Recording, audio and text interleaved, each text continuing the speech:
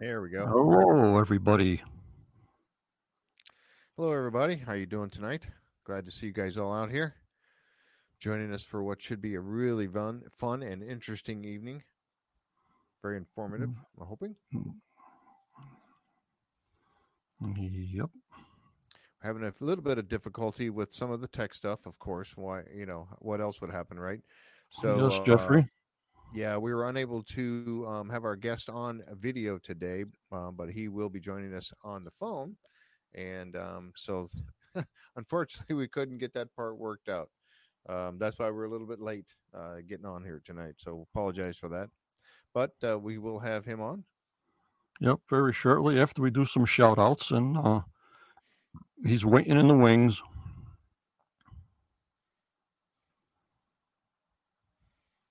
Let's see who And we we'll get got right here. to it. Nick. Nick's here tonight. How you doing, Nick? Glad to see you. Judy, Diane. Hi, Diane. How you doing? Joe, Livingstone, Hawaii. Wow, Hi, very nice. Jack. How's it going, Jack? Don's here tonight. Don Brents. Mary's here with us. Annette, how you doing? Mm-hmm. Always something. Yeah, and Linda, of course, is there with us. Yep. I want to thank everybody that came in tonight. I want to thank Absolutely. Jeffrey, my co host, Linda, our moderator, obviously. I want to welcome the viewers from my Facebook group. I want to welcome the members from YouTube and also from Jeff's Twitch channel Mhm. that we are live this Saturday night with a special guest.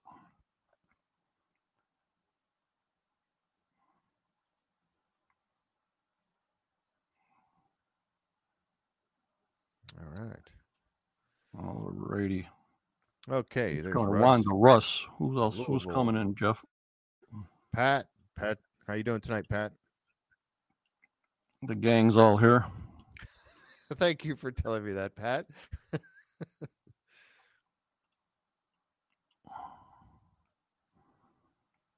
From Mississippi. Everybody's coming in. Very good. Yeah, this Very, is going to very be exciting tonight. I'm really looking forward to this. Wanda, how you doing? good. Yep. Well, Jeff, I Teresa. guess we might as well just get right into it. Yeah, let's jump right in. Let's jump right in. Well, our special guest tonight, as you saw some of my promos, he had the number one theory from Oak Island, and he was on or was in the War Room on season 6, episode Mhm. 22, Lost and Founding. He has over 130 videos, blogs, and etc. on his YouTube Yep. channel. A very in-depth theorist, and he's here to give us all the connections within his theory and the connection with Oak Island. I want to introduce to you now.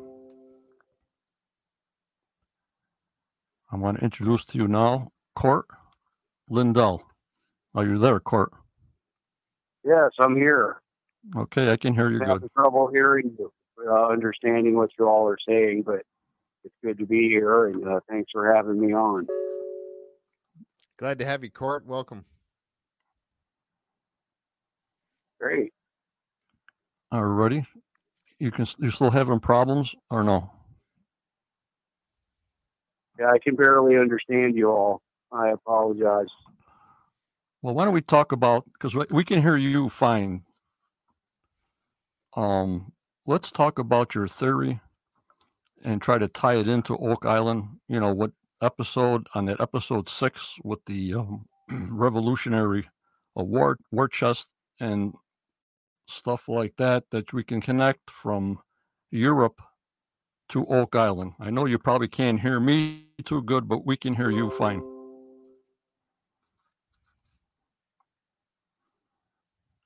Yes, my theory that was featured on the show does involve the possibility that funds that may have been hidden at Oak Island were used in the American Revolution or in an effort to make Nova Scotia part of the United States.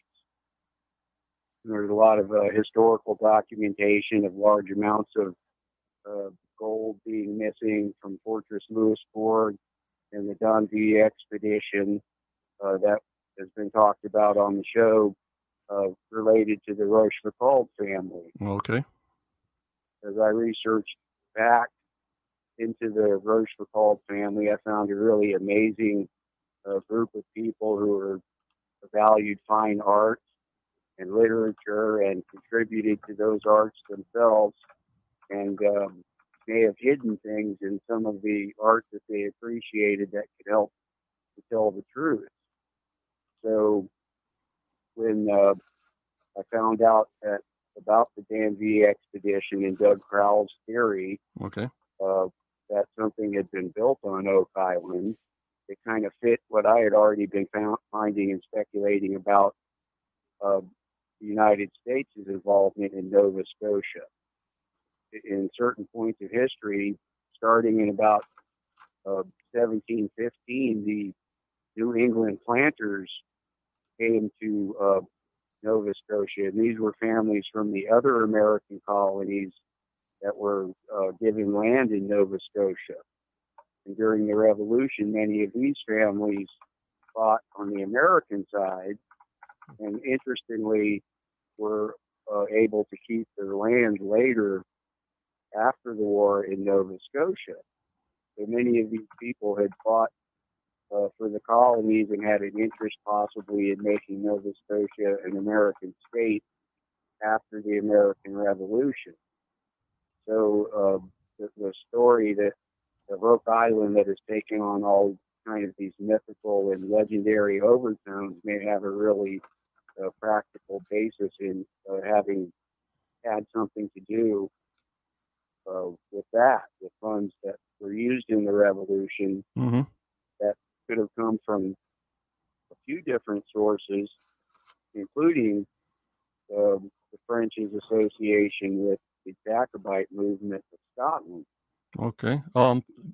Cort, how did they approach you to come on the show, or how was the connection made for your expertise to be on the Curse of Oak Island show? If you can hear me, okay? Yes, I can. Well, at first, I had just sent my book to Rick and Marty.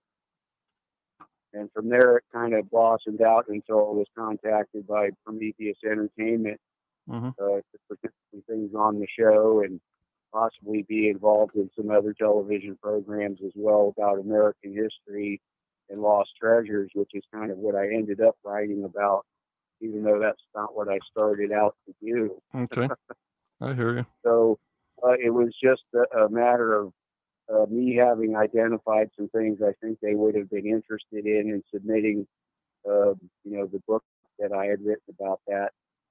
And they liked some of what I was saying and were interested in it. It seemed to fit with some of the other ideas that were going around. So I think that's the reason they invited me to be on the show. Yes, well, you're a wealth of knowledge. As you know, as I went over and took a look at your YouTube channel and all the stuff that you have and all the references you have. Oh my God, Cort. Information there. I mean, it's a pile and a half. It's like, oh my God, Cort. I don't know how you do it, but it's unbelievable. Now, what is your, I'm going to ask Cort Lindahl this. What is your thesis on what happened at Oak Island and at what times, and just to get an idea of your theory of what's actually at Oak Island by your means and ways, Cort. Thank you. Well, right. It's hard to have only one theory. Right, yeah. And I often say if anybody tells you they know exactly what happened at Oak Island, they probably don't. Right. Including me. And all we can kind of do is look at real history is one of the things I do. I don't rely on popular notions of what was going on, but I look at the people involved and the history behind it all and kind of try to come to some conclusion. So early on, I think one of the good candidates is Sir Francis Drake, for many different reasons related to my studies of the Arcadian theme and how it applies to a host of other treasure stories as well. Okay. But that's a real possibility. But to me, the most attractive time period would be between about 1750 and 1820, where a lot of the events involved may apply to the Oak Island treasure. So it was probably between 1750 and the time of the discovery of the quote money pit by the three young men. Okay. And the story we're all familiar with about that. Now, what could be hidden there? A variety of things could be that the island seems to have always been used by privateers and things like that. Yeah. But also during the back and forth between the French and the English in Nova Scotia, a lot of factors could have come into play at that time, where it was a place to hide funds or weapons and all kinds of other things, or a place where they could repair their ships as well. Mm-hmm. So there's a lot of reasons that possibly treasures could be hidden at Oak Island, related to the conflict between the British and the French and things like that. So there's a variety of different things that could apply, but when you really go digging into history, you'll can see that the treasury from the Downby expedition was managed by the same treasurer as Fortress Louisbourg. Right, Louisbourg rings a bell. Yeah, Louisbourg, that Fort Louisbourg, when they took that over and didn't find one piece of gold, one piece of silver, or anything. I wonder where that went. Where did that go? You know. And that's very interesting, because the treasurer of Fortress Louisbourg was a man named Jean Laborde, and he actually was charged with misappropriating what would be worth over $100 million today. Oh my God! Wow.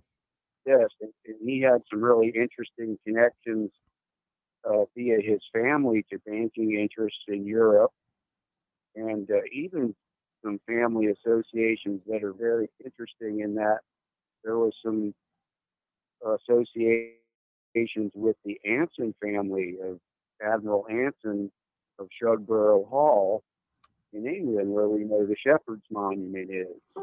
Okay, I know the Shepherd's Monument. Yep. Right, and the Shepherd's Monument itself is one of the things that led me to Oak Island.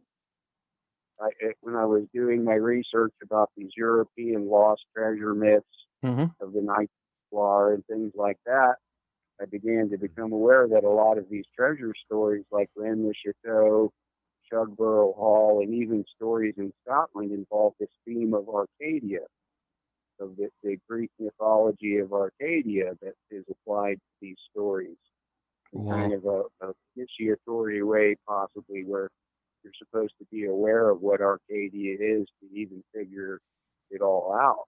Unbelievable. So that led me to the Shepherd's Monument, which has the bas-relief mirror image of the Poussin painting, The Shepherds of Arcadia. And it's nearly identical to the original painting, except it has the addition of a strange reliquary or box on top of the tomb that is not present in the painting. Right.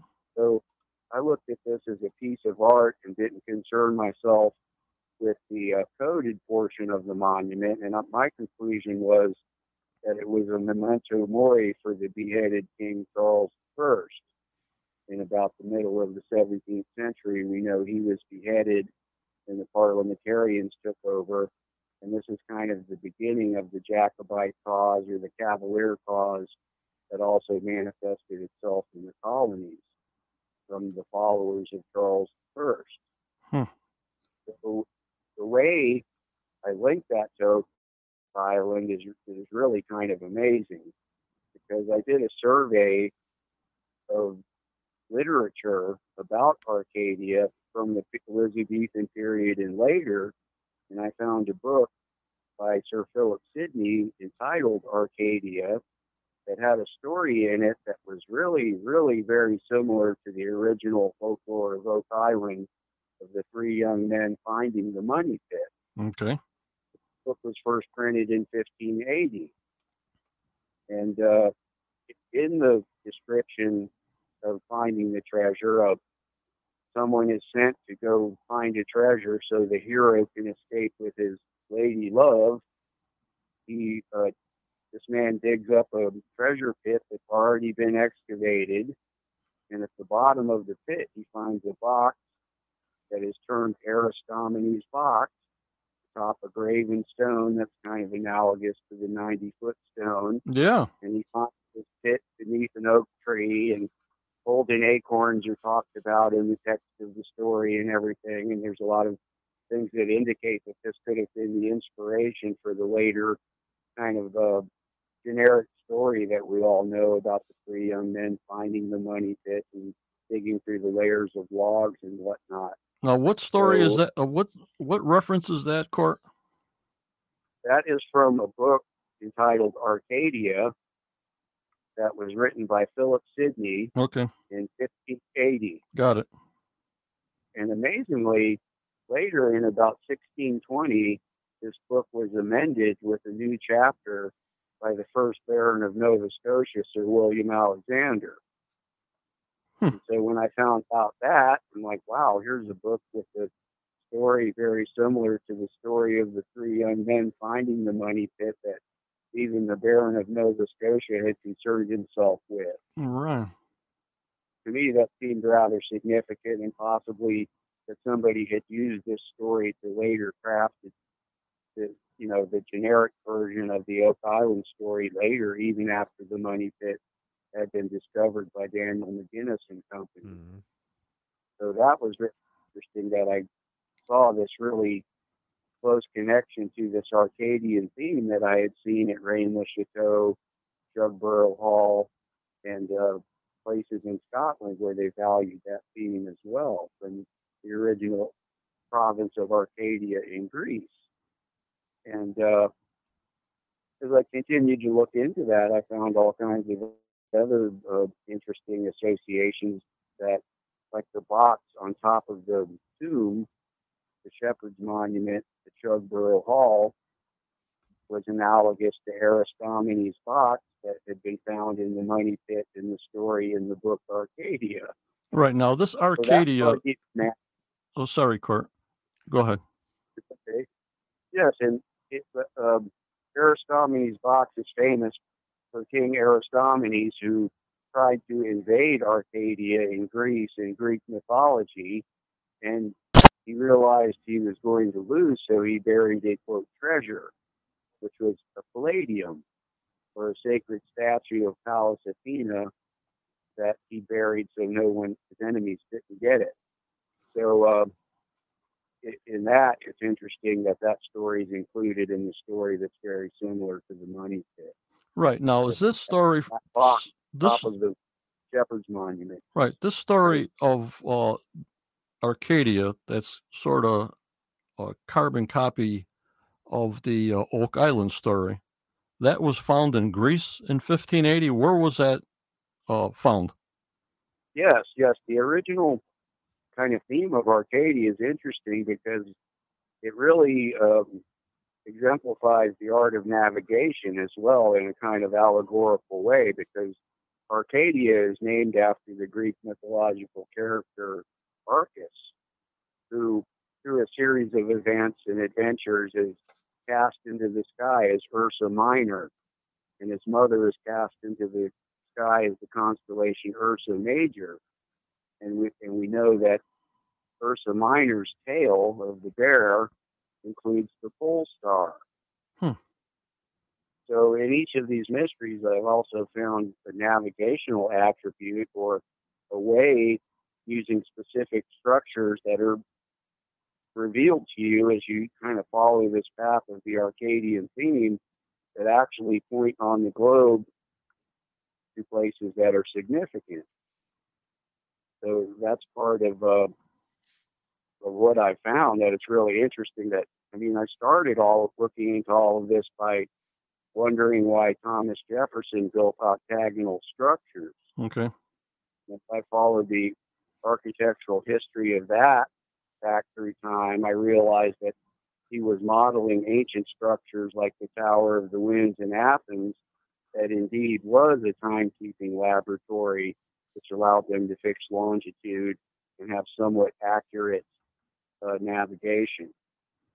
So even in the case of Oak Island, there are some things that indicate that people may have known, and kind of like a pirate's map, a treasure map. There are directions from a certain point that you have to follow, and it leads you to a place like Oak Island, which we know already has a legendary. Right. And this is also a factor in Rain le Chateau, which is a story of a lost treasure that involves the Paris Meridian in France. Okay. So even Thomas Jefferson, for instance, had learned of this kind of tradition in France via his friendships with people like the Alexander Rochefoucauld and the Marquis de Lafayette and members of the Cassini family who ran the Paris Observatory there, that he was known to correspond and associate with. And by the way, they're the namesake of the famous Cassini space probe. Yeah. That mission recently came to an end. So they're world famous astronomers and cartographers or map makers. And a lot of the mysteries in France they seem to be aware of in this kind of geographical context. Yep. I got a question for you, Cort. I don't know if this is off topic, but I asked Gretchen this. I mean, you've done a lot of studies. I haven't. Can you still hear me okay? Mm-hmm. In Europe and in Greece, when all these people wanted to conquer and take the other people's treasures and stuff like this, sir, I mean, they would have a far advancement of an army coming. I mean, they're not taking a jet plane. They're walking across the desert or they're coming by boats. They got plenty of time. It's not really a big surprise for what they're coming for. Is it possible, or have you seen in any of your research of them making duplicate fake items of the original items so they keep the original items to safekeeping? When they came and raided their treasures, they actually got some treasure, but the most important treasure were only duplicates of the originals. I got to ask you that question. Right. No, that's a great idea because, people have even speculated that about one of the most famous treasures of all that's really at the basis of a lot of these later treasure stories in the form of the temple treasure from Jerusalem. And, that's highly valued by a lot of people. Freemasons in lore and mythology and allegory involved Right. appreciate like that. And there's a lot of theories out there that when Titus sacked the Temple Mount in 78 CE, that he had found a fake treasure, just like what you're suggesting. Really? Yeah, there's some theories like that anyway that I've read. So, I mean, but what he did find was taken to Rome and displayed at the Temple of Peace of Rome that had been built by Emperor Vespasian, which is a really interesting place too. So later, the Visigoths sacked Rome and made away with the treasure, and it's never been seen since. So this is one of the core tenets of what's going on at Rain le Chateau. Some people think it involves the temple treasure, although there's lots of later indications that show a different story as well. Mm-hmm. But that area is famous for having legends of the temple treasure having been hidden there because the Visigothic ruler that had sacked Rome actually ruled that region of France at the time. Okay. So some people speculate that he brought it back there. But no, what you're saying is entirely possible with any range of, Holy Grail items or relics of saints and things like that are valued by people that, even the Shroud of Turin, there's a question there whether it's authentic or not, and if it was really the Shroud of Christ and things like that. So there's always those questions there, and you're right to bring that up because that's something we should always be aware of. Yeah, like I'm saying, by the time the ship got to the spot, by the time they walked, over the desert, it was like months before they even got anywhere. So they had a really big opportunity to either hide it better or make duplicates and say, okay, you found it, and be off with you. Sure. And that kind of feeds into how some of these concepts were even used in like psychological warfare during a certain era. Where these kind of myths and legends could be designed as an intelligence ploy, kind of like what we read about Dr. John Dee during the Elizabethan era. So, I mean, a lot of these stories indicate, yes, at Oak Island, for instance, there could be a treasure, but it might be something totally different than the kind of stories we've heard that describe what it really is. So there's always that to think about too. But there's a lot of historical context of Oak Island in Nova Scotia that suggests that gold from the Jacobite Rebellion in Scotland in 1745 could have been brought there by the French and hidden. Yeah. And a lot of Jacobite concerns allied with us during the Revolution, so that money could have been used at that time. I mean, at one point, the leader of the Jacobites was Bonnie Prince Charlie, and after the Revolution, there was a very real movement to make Bonnie Prince Charlie the, quote, King of America. Mm-hmm. And so that tells you right there was some Jacobite involvement in the Revolution, that they may have invested a little bit in that of their political and real capital to be involved in the development of our country. Unbelievable. Like Nova Scotia was supposed to be the part of the United States. Right, and of course our allies during the Revolution were the French as well. And the Jacobites had many family ties to, like the De La Tour family of the first French Acadian governor that intermarried with the Stuart family of Bonnie Prince Charlie earlier in history. And there were subsequent other ties too that even extended to the Rochefoucalds and other prominent French families between the Stuart family of Scotland, who became the kings of England, and these powerful French families that had ties to the Latin kings of Jerusalem, Armenia, and Cyprus and places like that. Yep. So when a lot of the Crusades ended, for instance, a lot of these families were sort of nobility that no longer had an actual physical domain to rule. Okay. And I found their influence of the Jacobites or the Stuart family, and of course the exiled kings of France eventually, and the Latin kings having kind of techniques that they could use to keep their commerce going and kind of sort of have a kingdom with no actual property. So naturally they would look to America to gain some property. Yep. Or some financial influence and things like that. Right, and getting back to Oak Island, that which I call a Evans boulder that has the 13 layers, it looks like the Christmas tree on that boulder. What do you think of that?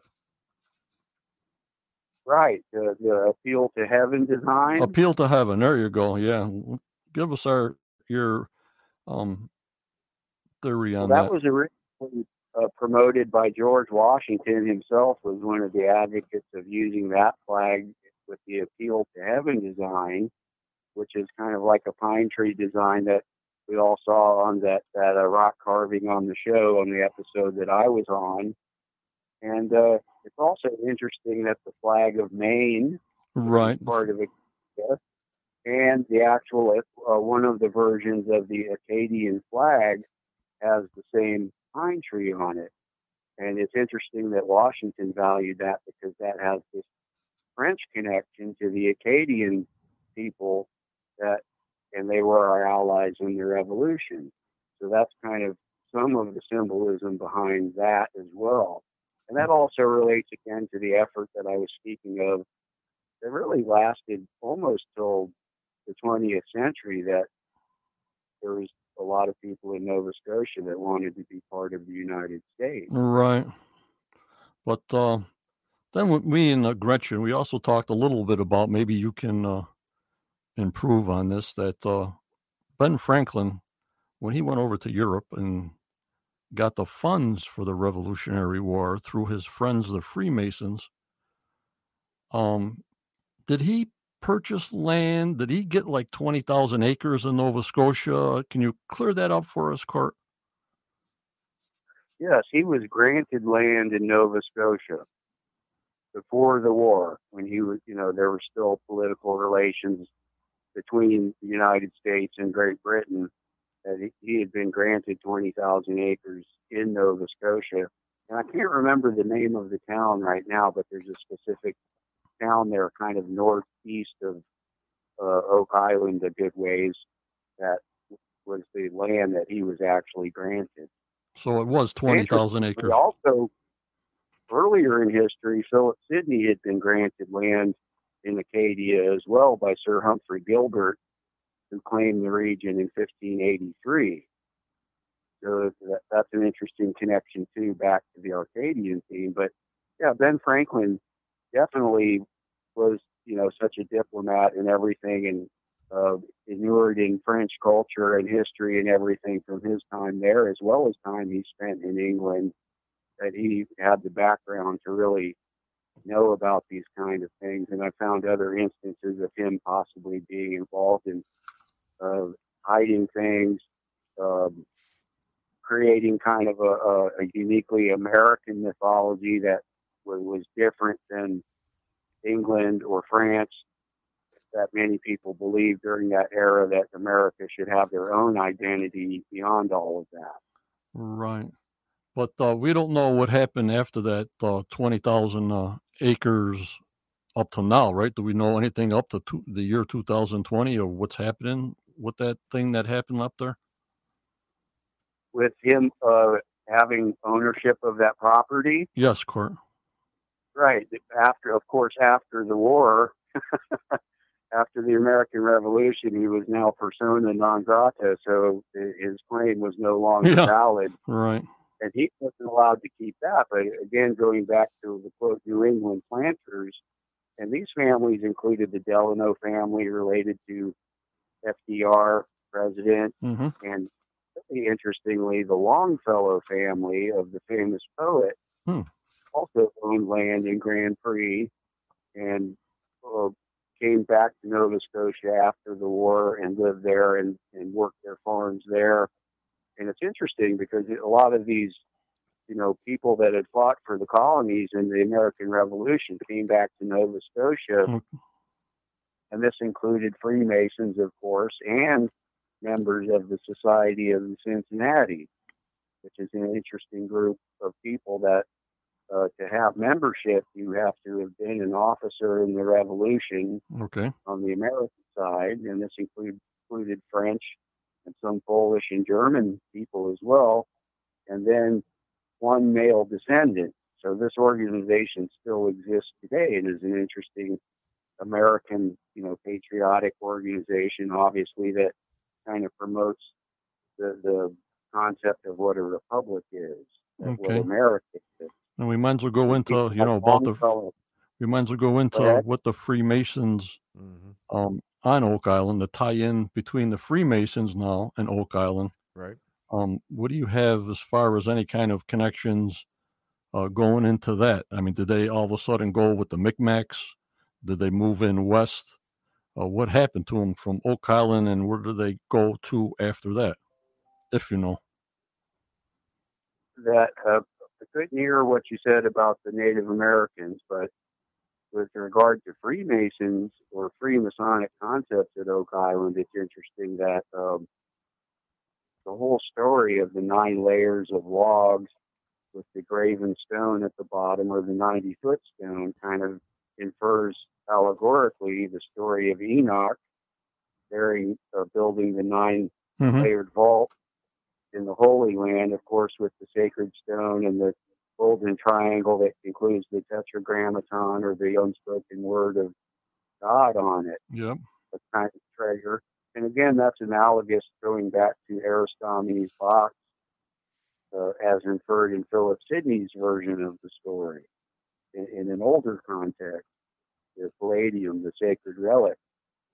So Freemasons did used to value the story of Enoch more, and it was really more of a continental Freemasonry, like the French version of Freemasonry that had developed. That's a little different than the York Rite or the American Scottish Rite of Freemasonry. That actually, again, the Stuart family, including Bonnie Prince Charlie, had a lot of influence on the development of French Freemasonry during the early to mid 18th century. Oh my God, this information. Type of Freemasonry is what's called Templarism. They identified with that and referred to each other as chevaliers or cavaliers or knights and things like that. So that's one of the things that I've come up with that's a little disappointing to a lot of Oak Island fans, because I feel a lot of the quote Templar imagery going on in Nova Scotia and the early American colonies was a byproduct of what the Stuart family had done in Europe. Oh my God. Go ahead. Cort, I got a question from a Facebook user. I'm going back and forth there. The person says, how does Cort feel or not feel the wording on Zena Halpern's map that connects the Rochefoucauld's? That was her question. Can you say that again, please? How does Cort feel or not feel the wording on Zena Halpern's map, how it connects to the Rochefoucauld's? It does, because basically what you're seeing, the map that Zena had was based on the one included in the Cremona document. Mm-hmm. This is one of the things that is very curious about the original map. There's longitude readings attached to certain places in Nova Scotia where there's Roman numerals with a vertical line associated. So Oak Island is marked at 66 degrees and 6 minutes west of whatever the prime meridian that was used.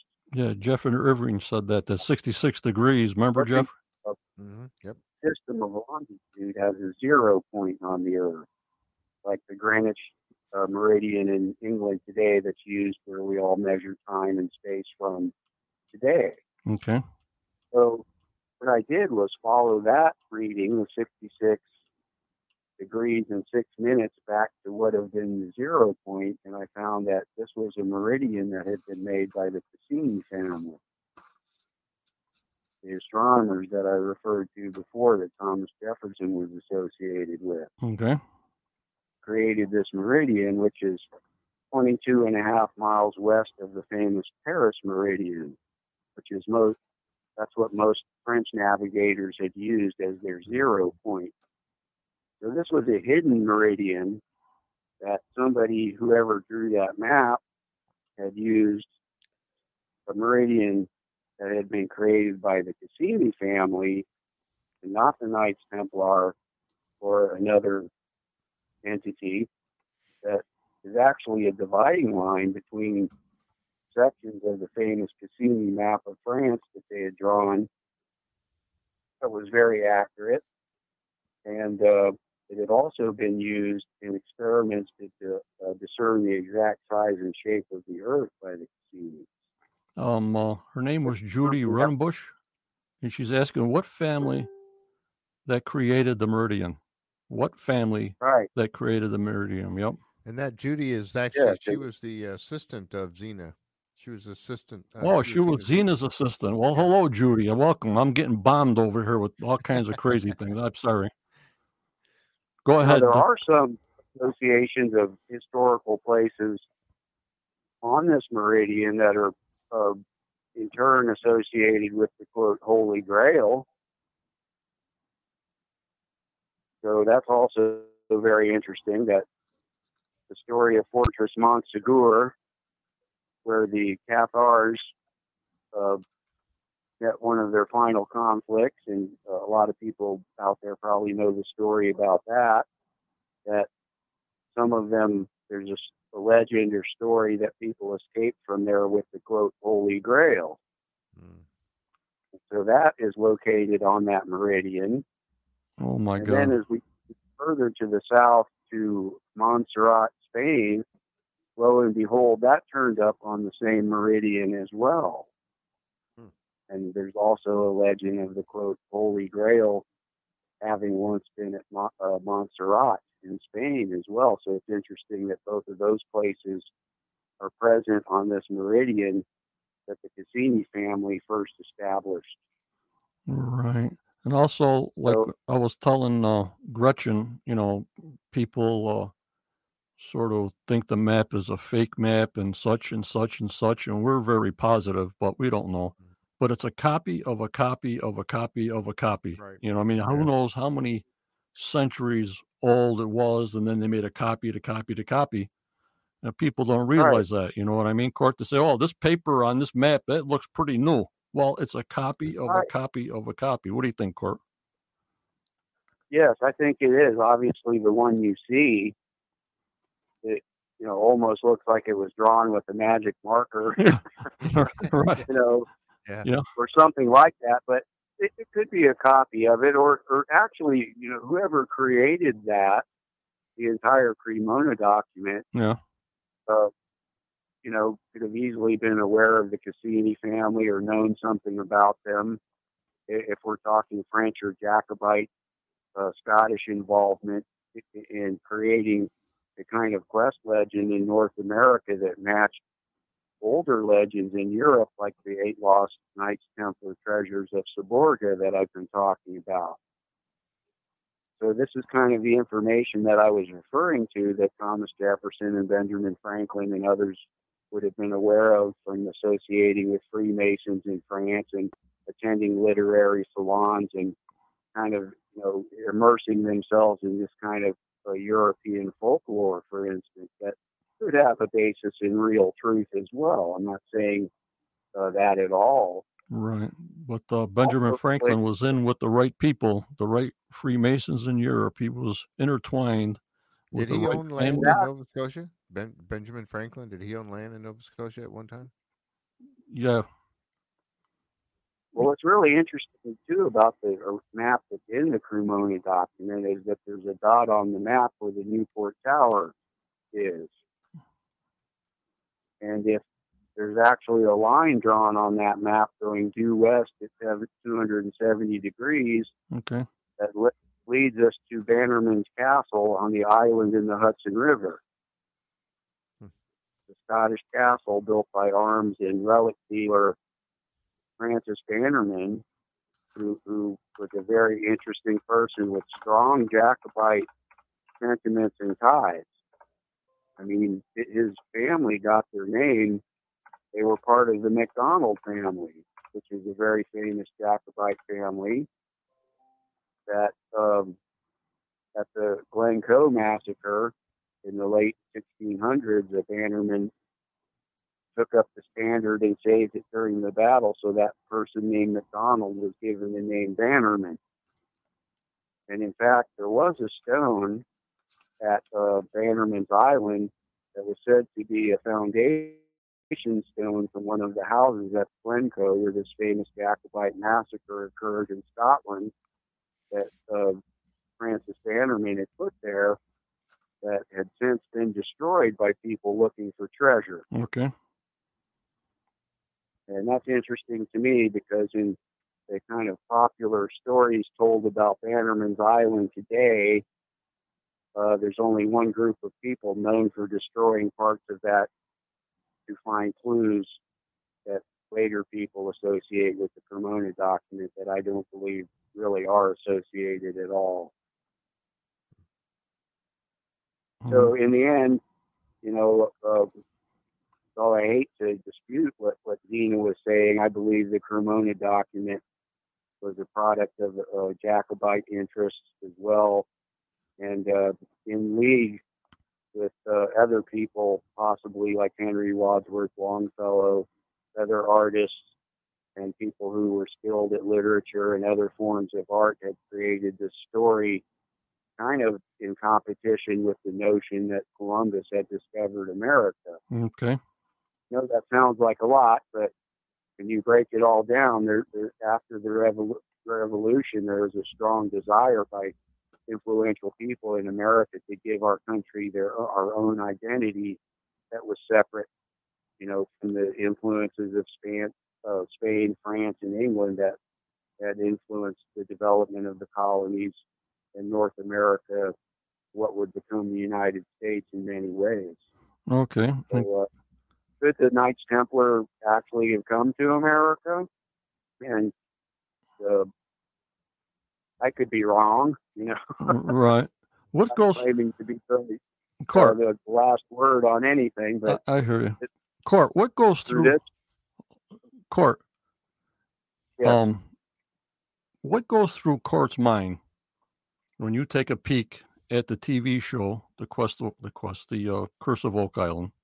When you see like they're draining the swamp, they're putting caissons in, they're looking under Nolan's Cross. Where do you separate where the show is for show, and for where the real hard facts come in? What does Cort see when you're watching that program once in a while?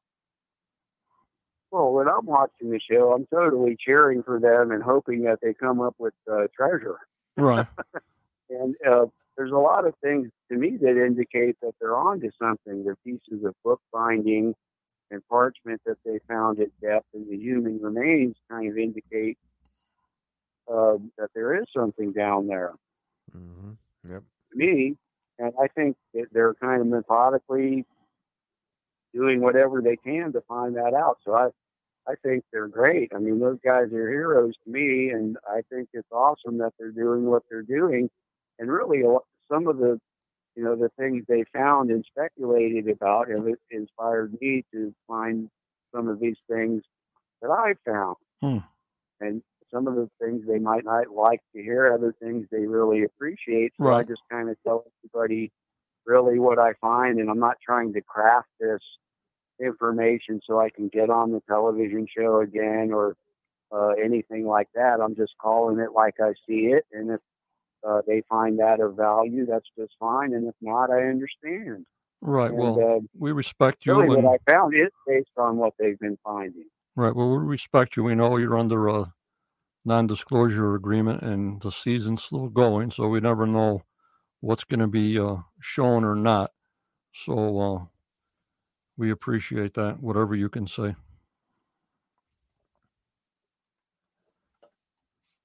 No problem.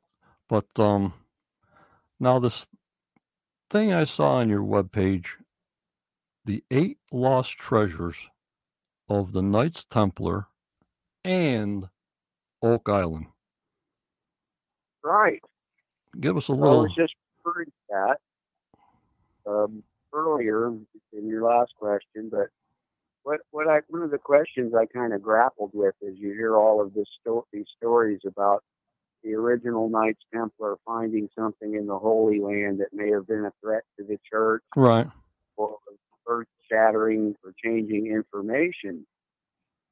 And when I looked into that, I found that the original Templars had come to Saborga, Italy, just prior to going to the Holy Land. And Saborga at that time was a Cistercian state. And we all know the Cistercian order created the Knights Templar. So there were said to be meetings there between Bernard of Clairvaux and the original Knights Templar. Oh, my God. And then walked the Holy Land for I think 9 years or 7 years. I'm a little foggy on that part. Okay. But when they first returned to Europe again, as the story goes, they went back to Saborga and shared what is said to be the, quote, great secret with a bishop of the Cathars and the Grand Master of the Knights of St. John, who would later be the Knights of Malta. So there's some piece of information there that's inferred and referred to as, quote, the great secret. The great secret. Right. So as I looked into Seborga more, I found out that there was a legend of the 8 lost Knights Templar treasures there, and there's a stone there that is said to encode somehow the locations of the said 8 lost treasures. Boy. So. I think if you break it down, we may assume that places like Rennes-le-Château or other interesting stories in France, like the Great Cyclic Cross of Vendée or Shugborough Hall, or the stories of the temple treasure being near Rennes-le-Château could be involved with what the 8 lost treasures are. And there's also some theories that the Shroud of Turin is included in that, or the Sacro Catino, or the serving dish at the Last Supper that's located in Genoa, are what is being referred to. And so as I studied on and found out and looked at Thomas Jefferson's activities in France and Benjamin Franklin, that I discerned that they had possibly created a similar legend in North America that may have involved even bringing some of the quested for items from Europe back and being hidden in North America.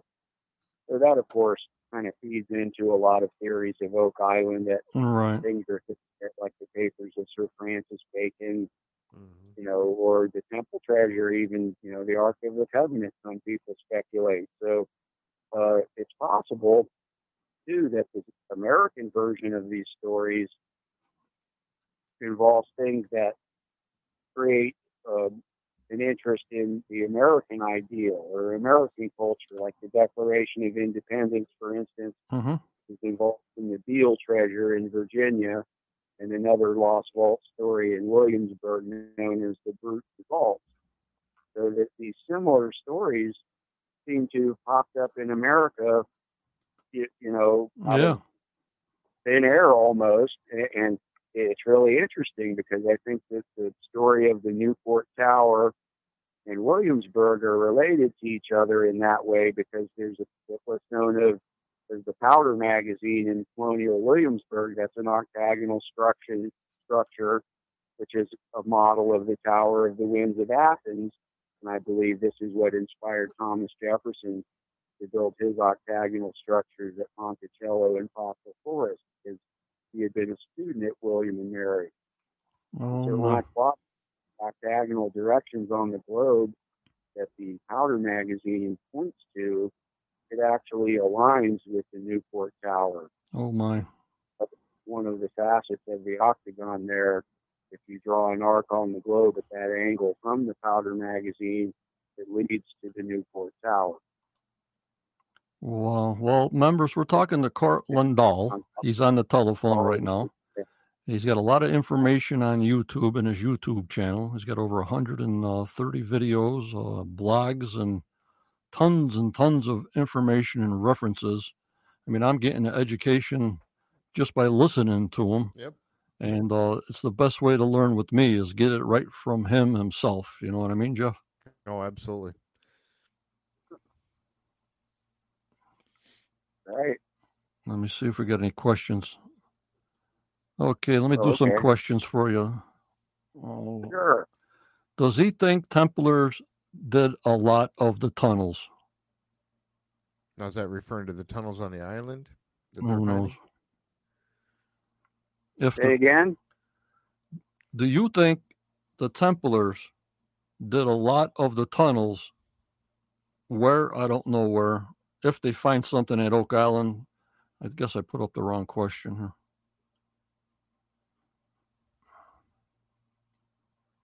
I think it's possible. I mean, most people base what they're thinking with regard to the Knights Templar being in Nova Scotia. They associate that with Henry Sinclair. Let me see. Henry Sinclair. Here's another one, on the which I've read several times, and that seems kind of implausible to me, like it's not real. But what is interesting about the Sinclair family, and we should all remember that later William Sinclair, of course, built Rosslyn Chapel, which many people see North American imagery there. but we can't forget that the Sinclair family is really part of Norwegian royalty. Norwegian. And of course, sagas that tell us about what would later be known as the Lansau Meadows site in Newfoundland, the Viking site there. They might have had knowledge of that. And that may be the reason that North American imagery is included in Rosslyn Chapel. Because William Sinclair was the last Earl of Orkney. He was replaced with an Englishman after that. And there's that Norwegian connection to what we see at Rosslyn Chapel. It doesn't mean Henry Sinclair was there. It means they're telling you about their Norse heritage where they had knowledge of such things. Okay, I got another one for you, Cort. This is from, can you hear me okay? It's from Pamela Block. Does the original Freemasons organization still exist in Nova Scotia? Can you hear me okay? Yes. Do the original Freemasons organization exist in Nova Scotia? Is that the question? Yes, Cort. Well, I don't know about that. There's a lot of differences in continental Freemasonry than what is in America, just from what I've read. I mean, if somebody's a Freemason, they may know better than I do. Okay. But of course, some of the earliest speculative Masons in Scotland were the sons of the Baron of Nova Scotia, Sir William Alexander. His sons William and Anthony were said to be the first two initiated into an actual stonemason's lodge, even though they weren't stonemasons. So there's that connection to it. But then through a lot of time, of course, there were a lot of French Freemasons there as well. And the Freemasons that are there today are probably associated with the Grand Lodge of England and no longer original stonemason guilds in that regard. But so that have a huge influence on the development of Nova Scotia, no matter if the French or English controlled the region. Both sides had a value of that. Okay. Does anybody else have any questions out there in member land that we can ask Cort, and then we can start buttoning it up a little bit? And Jeff, do you have any questions for Cort? No, this has been really fascinating. A lot of great information. Really appreciate this. Yep, Cort, we really appreciate it. We're like a bunch of sponges here. You got so much information. It's just unbelievable. And to absorb it all, and then we got to research a little bit and look at your YouTube films and videos and tie everything together. There's a ton of information we got tonight, and I really appreciate it. Oh, no problem. It's been great to chat with you all about it, and I'd love to come back when we can get the tech problems worked out and so we can hear each other better. Right, but we got to. It's like Cort. It's like the show must go on tonight. So we gave whatever we got. We gave. You know what I mean? If it's a mumbly and it's not that great, at least it's something. We gave something to something. Right. Hey, I never cancel out no matter what. Go ahead, Cort, Jeff. can you hear me okay? Yes, I can hear you great. Okay, one of the questions that was up, Wanda was asking, did you say that the name McDonald was changed to Bannerman? Somebody was asking. Yes, there's two different instances in Scottish history where a member of the MacDonald family had saved the banner. One of them, it was at the Battle of Bannockburn, the famous battle where Robert Bruce defeated the English forces to kind of free Scotland at that time. That a MacDonald family had saved the banner and then was granted the name Bannerman. And then the second instance of it is in the early 1700s during one of the Jacobite rebellions at Glencoe, that a member of the MacDonald family had again saved the banner that day and was awarded the name Bannerman, even though they're directly related to the MacDonald family and all of their previous ancestors were from the MacDonald family. So yeah, that's a name that was kind of an award for valor for saving the banner during these significant battles in Scottish history. Unbelievable. Yeah, Judy, that was That's why later this arms and relic dealer, Francis Bannerman, who built the castle on the Hudson River, is part of the Cremona document story. And in each instance of all of these mysteries in Europe and North America, I've seen Jacobite influence in all of these. So that's one of the things that compels me to believe that we're not looking at an earlier source. We're looking at a source for the Oak Island treasure that is coming from the mid to late 18th century or 1700s.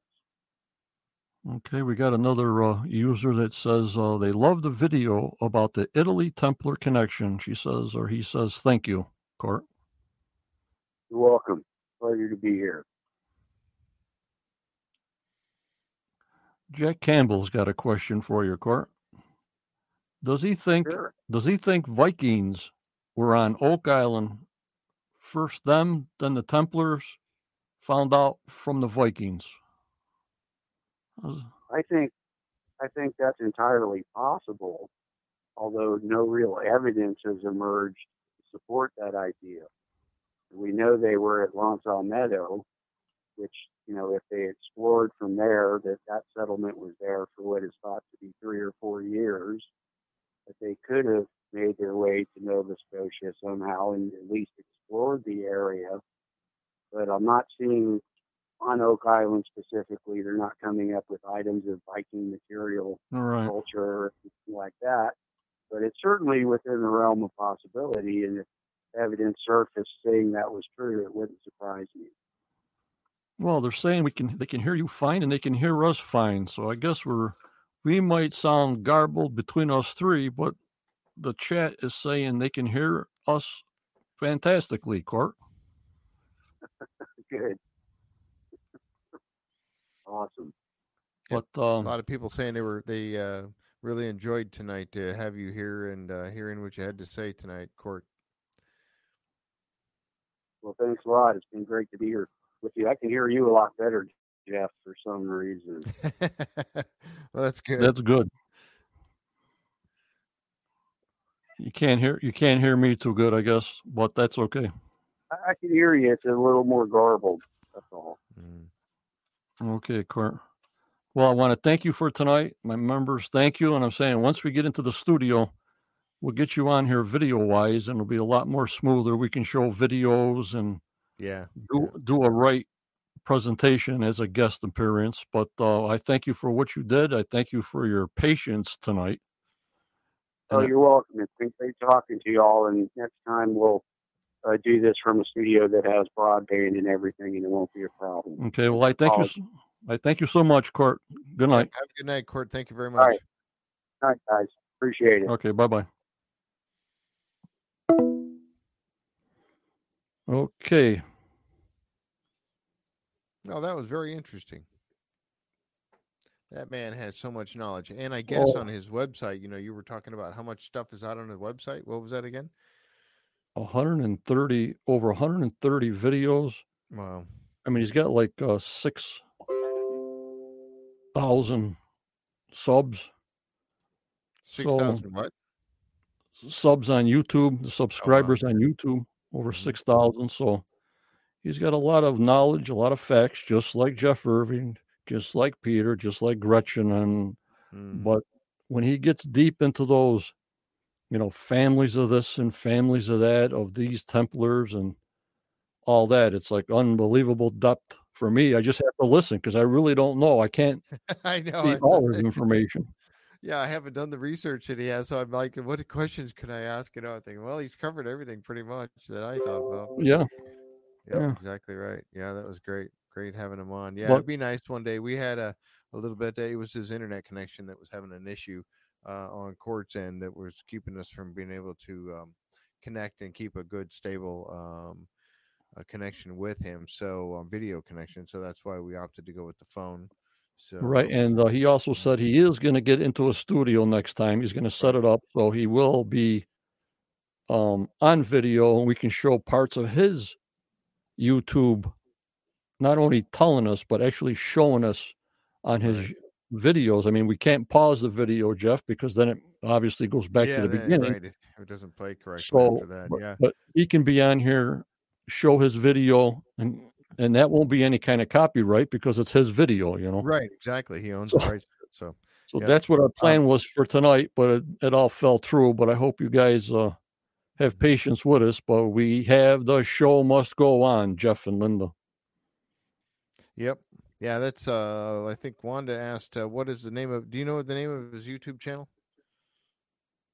No. Okay. Yeah, Wanda or I think Linda said she just looked it up. Okay. Anne Marie, thank you. Jack, thanks for being here tonight. Yep, thank you guys. That was a lot of fun and very informative. And now we're looking forward to I forgot how many. What's the date today? The 17th. How many days we got left? What 13? 13 day. 13, 10, 23. Days, huh? 23. And then this Wednesday night we'll put up our other big announcement of who's coming on the 28th. Yes. And our next special guest and coming then we'll on. go from there. Been on the show many times. That'll be interesting. Yep. Good. It'll be good talking. Yep. So we got that coming up, and then we're trying to line up a couple more as we get rolling here. But as the season, we've kind of been told that as the season gets started, of course, we'll have each show to talk about after the show airs. But there's some people that said they might come and join us after the season starts. So we'll keep you posted as we know, as we get things locked in. But we really appreciate you all being here as always. Thank you so much. This group is for everybody, and it's all for, like I keep saying, it's always there for us to share information back and forth with each other and enjoy the show. Yep. Well, that's it for tonight. I thank everybody, and we'll see you this coming Wednesday night between 8, 8:30, somewhere in there. This coming Wednesday. And we'll come up with something. Remember, every time you see us, we're that much closer to the premiere. And then if you notice anything different on Jeff? He's got a shirt on there. Yeah. I think it looks great. Yep. Linda helped us out with that. Thank you, Linda. Yeah, Linda is our wardrobe manager, along with other details that she's in charge of. My mail, that's all I get is bills in my mail. So we got to wait for mine. I don't know. It'll be there. Well, I thank you so much, Jeffrey. Thanks a lot. Linda, again, thank you for holding up the ship. Everybody go forward. Believe in your dreams. We'll see you next Wednesday. Anything else that comes up, I'll post. Thank you very much. Good night, everybody.